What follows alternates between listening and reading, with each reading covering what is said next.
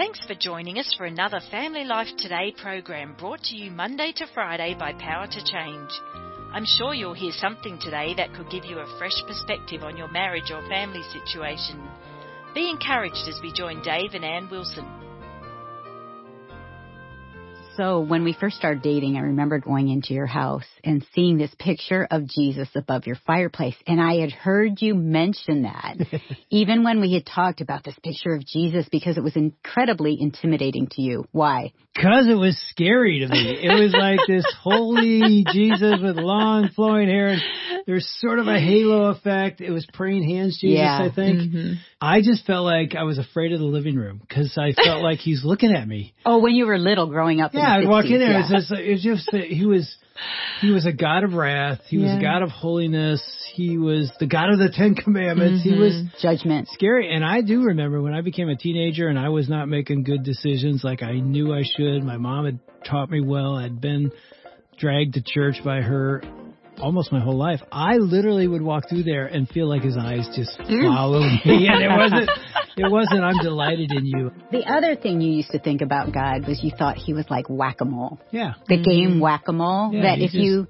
had anything good happen or happy, he would whack you. No, if you sang a song that wasn't praising him, it was that was my view. And some of that was tied to the law, the Ten Commandments. And so we're going to talk about that again today with Jen Wilkin. She is back with us. Thanks for being here, Jen. Thanks for having me. And you've written a book, obviously, about the Ten Commandments. I love that it's called The 10 Words to Live By. Yeah, I like that, too. I got to ask you where that title came from. But you have a phrase in the subtitle that's exactly what we're getting at here today, delighting in and doing what God commands. I mean, when you think of the Ten Commandments, you don't think delighting in. And I know you've been a women's Bible teacher for years, married, kids, a lot of kids, got a full house. And yet you talk about the law of God, and as I read it, I'm not kidding. I've preached on the Ten Commandments. This is one of the best books I've ever read. You have a lot of new perspectives and teaching on it. Thank you. Oh, yeah, it's very beautiful. I mean, I couldn't put it down. I was I wish I'd read this before I did my little series on the Ten Commandments. Then you could have copied it. Yeah, I could have copied it. But when you think about the law, where does the word delight come from? Because, again, I think a lot of us feel about the law the way I felt about that picture. God's mad. God's angry. The law sort of proves that. And you're saying, no, it's something to delight in. Well, I actually got it from the Psalms. Psalm 43 says, your law is written. I delight to do your will, O Lord. Your law is written upon my heart. And it's one of those psalms that we would understand as a messianic psalm, that those would be the words of Jesus to the Father. So then we have to ask, why is that not our attitude toward the law? Like when we read Psalm 119 and we're like, he's still talking about the law, 120 verses. Yeah, we think it's just sort of like, oh, well, thank goodness I don't have to worry about that anymore. And yet what the law is doing is inviting us into relationship with God and others. It is saying this is the way to live God's way in God's world. And when you believe that God is infinitely good and gracious, then you would expect that his law is those things too. But we've pitted the law against grace so often. In fact, anytime that you start talking about the importance of the law, someone will say, oh, don't talk about the law because you'll have a bunch of legalists. You'll just have a bunch of Pharisees. I always like to point out that the Pharisees were not actually lawful people. They were probably the worst lawbreakers of all because they tried only external obedience with no concern for the internal realities associated with godly obedience, which is a joining of right motive to right action. And that's why Jesus speaks so harshly against them. The definition in the New Testament of an unbeliever, the way that the unbeliever is referred to so frequently, is as the lawless man. And so we should not expect that a believer would be characterized by an absence of law. A believer is characterized by lawfulness, being filled with the law, but being filled with a law that is operated in according to the power of the Spirit, which indwells us as children of God. So is there a sense that if I'm a follower of Christ, I delight in the law, but if I'm not, it is burdensome? I will use it one of two ways, right? I will either just break it at every turn to show that I'm a law unto myself, or I will use it to self-elevate instead of to magnify the Lord. Yeah, I have one of my brothers, it's a common thing that people say, I can't go to church, it would crumble. And it's because he feels like I don't keep the law. And law keepers go to church, lawbreakers stay away. And it really should be the opposite, right? The law can draw us. It can. And that's one of the things I think that we have lost sight of. Historically in the church, the threefold use of the law has been taught. First, that it's a mirror that shows us our sin. Secondly, that it is a rod that prevents the spread of license. In other words, the reason that you don't speed when you're driving down the road is not just because you know you shouldn't. It's because you know it's dangerous. And so we want everyone to obey the speed limit because it keeps all of us safer. You hear right? that, honey? You're supposed to obey the speed limit. I think that's you. So your speedometer, it's a gauge for whether you are obedient or not, but it also shows you how to be in relationship with others by keeping others and yourself safe. And then your speedometer is also showing you that you are walking in the right path if you are going the speed limit. And that's the way that the law functions for us. But in the life of the believer, the law shows us what is pleasing to the Lord. It shows us how to be holy. Yesterday we talked about how God gave us these 10 commandments in order for a specific reason. Yeah. And then we only hit one. You shall have no other gods before me. Let's talk about number 2, even the order of that. You shall not make for yourselves a carved image. Yeah, you shall not make for yourselves a carved image. You get to it and you're kind of like, wait a minute, didn't we just cover this? Yeah. Wasn't that what the first one was about? And yet making a carved image is not the same thing as worshiping another god. It is actually a way of taking an idea from creation, something that came from God, and ascribing to it God's character. And of course, this is like the most famously broken of the 10 Commandments in its immediate context, because even while Moses is receiving the law from God, Israel's down there making a golden calf. And so the issue with making the graven image is that when Aaron sets up the golden calf, he treats it as though it is an image of Yahweh.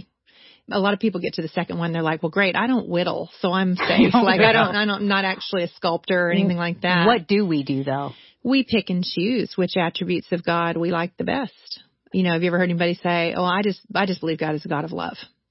Well, yes. And he is that, He is that. And and this tends to fall along, 2 lines. You either have the God that, your friend who doesn't want to come to church is thinking of, the one whose attributes have been whittled away to where he's only thundering from Mount Sinai. He's God in heaven. Or you have the God who's been whittled down to be Abba Daddy God whose lap I snuggle into. And we don't have a sense that he is both of these things. He is all of these things. And the reason that we are not to make a graven image is because any physical representation of God who is unlimited can only be diminished in the way that it's presented to us. Like you were even talking about the picture of Jesus that hung in your living room. Now, it is actually not heretical to paint a picture of Jesus because he's an image bearer. He's a perfect image bearer of God. But the reason that we would not want a picture of God the Father, or someone to try to paint some version of that, is because you can only ever represent him in a way that's going to communicate less than who he is. Yeah, it's interesting. As a pastor, I think we do that all the time. As we preach the word, we highlight different aspects, and our church is known for this, and it's not a full-orbed. That's true. Real picture of the attributes of a holy, righteous, grace-giving, personal God. I mean, all those need to be expressed, right? Or else we're sort of doing that. That's right. And the only way you begin to develop a comprehensive vocabulary for what's true about God is to expose yourself to all of Scripture. And we don't often do that. We want someone to tell us the most interesting parts. And therefore, we're operating from whatever the last story is or the most common story is that we've heard. Really, one of the books that I think holds the tension the most beautifully is the book of Hebrews. He's the God who thunders from Mount Sinai. He's the God who sits enthroned on Mount Zion. We worship in reverence and awe, for our God is consuming fire. Well, it's interesting. I read the Bible through every year. And when I first started doing it, I thought, do I want to read the Old Testament? It's that view of... It's weird and scary. Yeah, I don't even understand some of it. And God seems so mean and angry. And now, I think I'm on year 16, when people say, I don't know if I said, no. Like, the more you read the Old Testament, the more it makes me weepy thinking about the more you discover God's great love for us, of His wooing for us, of His pursuing us. And so to read both is like the most beautiful, comprehensive picture of our God. That's right. Well, even in the book, this chapter, you call this law undiminished worship. Why that? Because if you worship a created thing in place of God, even if it's your spouse, what you've done is you've diminished who you believe God to be by looking for who He is in something less than. The other irony of it is the reason we don't carve images of God to worship is because there already are images of God that are telling us what's true about Him. That's Genesis 1:26, that He forms the man and the woman after His own image, in His likeness. If you want to look at someone to see what is true about God, we look first to Christ, the firstborn among many brethren. But this is why we want to obey the law, because we also want to be visible demonstrations of what can be known about God insofar as it's possible with us. Everybody knows that your lost friend doesn't have any interest in reading a Bible. They're going to look at your life and testimony to see if there's anything different about you. And when we are living according to God's law, again, we're living the way Adam and Eve were created to live. We're living the way that we will live all of eternity. God's law will be perfectly obeyed again, as it was in Eden, before the serpent came. What you're doing is you're actually practicing toward what will be your eternal reality, and you're showing people who are time-bound what it looks like to be a servant of God in perpetuity. And by the way, mom or dad, your kids are watching the same thing your neighbors are watching. Yeah. They're getting their view of God based on how we live it out. Not that we're going to do it perfectly, but it's that big. And if you're feeling like, I can't do that, I'm failing all the time, we are failing. And yet there's something about bowing before the King of Kings, asking for His power, telling your kids, I mess up all the time, and I need Jesus tremendously. There's a beauty to that as well. If you think I mess up, just look at Mom. That's actually okay, true. we got to go to number 3. Okay. Because, again, when I do this thing, so many go down in this one, do not take the Lord's name in vain, and I think we don't really even understand what it means. You understand what it means, so help us. Well, I grew up in the house where I thought if you said a swear word that the ceiling was going to open up and lightning was going to just strike you. So all props to you, Mom, for driving that home, especially if you said anything that was a substitute word for God. The irony of the Ten Commandment conversation is that we do actually think they're kind of easy. And this one seems kind of easy, too, if I just don't swear. But the nature of what's being said is you will not bear up the Lord's name to falsehood. That's a closer rendering of what is being said there. So bearing up the name of the Lord. Now, we don't actually understand the significance of the name of the Lord. But the name of the Lord represents in the Bible the sum total of His character. It's everything that is true about Him. So I don't know if you guys know what your name means. Do you know what your name means? What does your name mean? Grace. Okay, that's good. What do you know? What your David's beloved. Okay. Yeah. Mine is Welsh. It means crest of the white wave. I don't know why that's what it means. Crest of the white wave. Yeah. But if you know, Jennifer, like in the year that I was born, Jennifer was the most popular woman's name in the United States, and it proceeded to stay the most popular name for 18 years. I have a common name, but the name of the Lord is high and lifted up, and it is holy and it is sacred. The sum total of His character comes to bear on whatever is in view.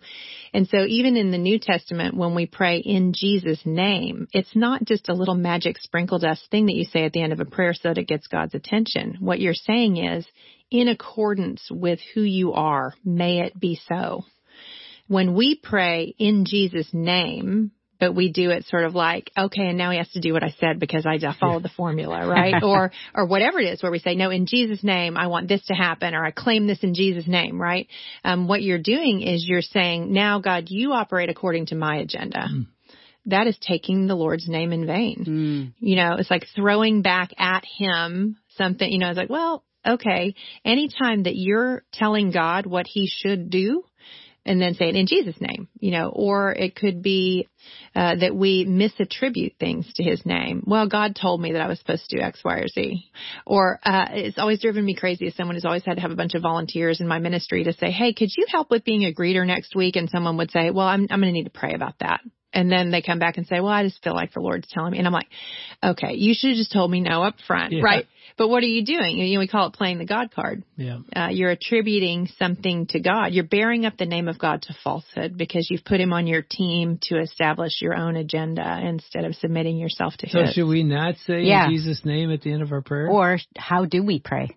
Should we ask and say, is it just asking God to do something, or you're kind of doing the name it and claim it? Well, I think if you believe that by saying it, you have upped your prayer and God's list of things he's going to get to do, then you are thinking about it the wrong way. If you view it as a submission statement, in other words, I submit myself to who God is in his entirety. So like if you think about in the Great Commission, we're supposed to go and make disciples, baptizing them in the name, or more precisely into the name is the way that reads. If you've been baptized into the name, it means now you are under that name's authority. But when we talk about praying in the name of Jesus, or when we talk about calling on the name of the Lord, when you call on the name of the Lord, it means you're saying, Lord, in light of who you have shown yourself to be through all time and all human history, now do those things that I've seen you do before and I know you're able to do. That's different than saying, if I tack this on to the end of my prayer, then now you're obligated to me. Can we do another one? Sure. Remember the Sabbath day and keep it holy. When we think about the Sabbath principle in our current day and age, so often we equate Sabbath with the notion of self-care. And, this is big. Yes. And so I'm not here to dog on self-care, right, although it needs to be dogged on a little bit, but we'll save that for another time. When it comes to thinking about a practice of Sabbath, if you look at the way the command is worded, it says that not only will you rest, but every person, animal, whatever, that labors on your behalf will also rest.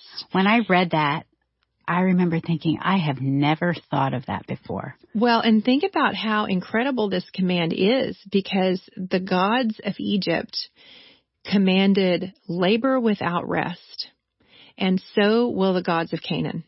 But we serve a God who commands that we sit still. And that's just unbelievable. Think how it would have landed on the ears of people who were coming out of 400 years of slavery. What we so often can forget is that we too want labor without rest. The time is money. You got to keep grinding. For many of us, our only concept of rest is a rest in which others serve us while we are resting.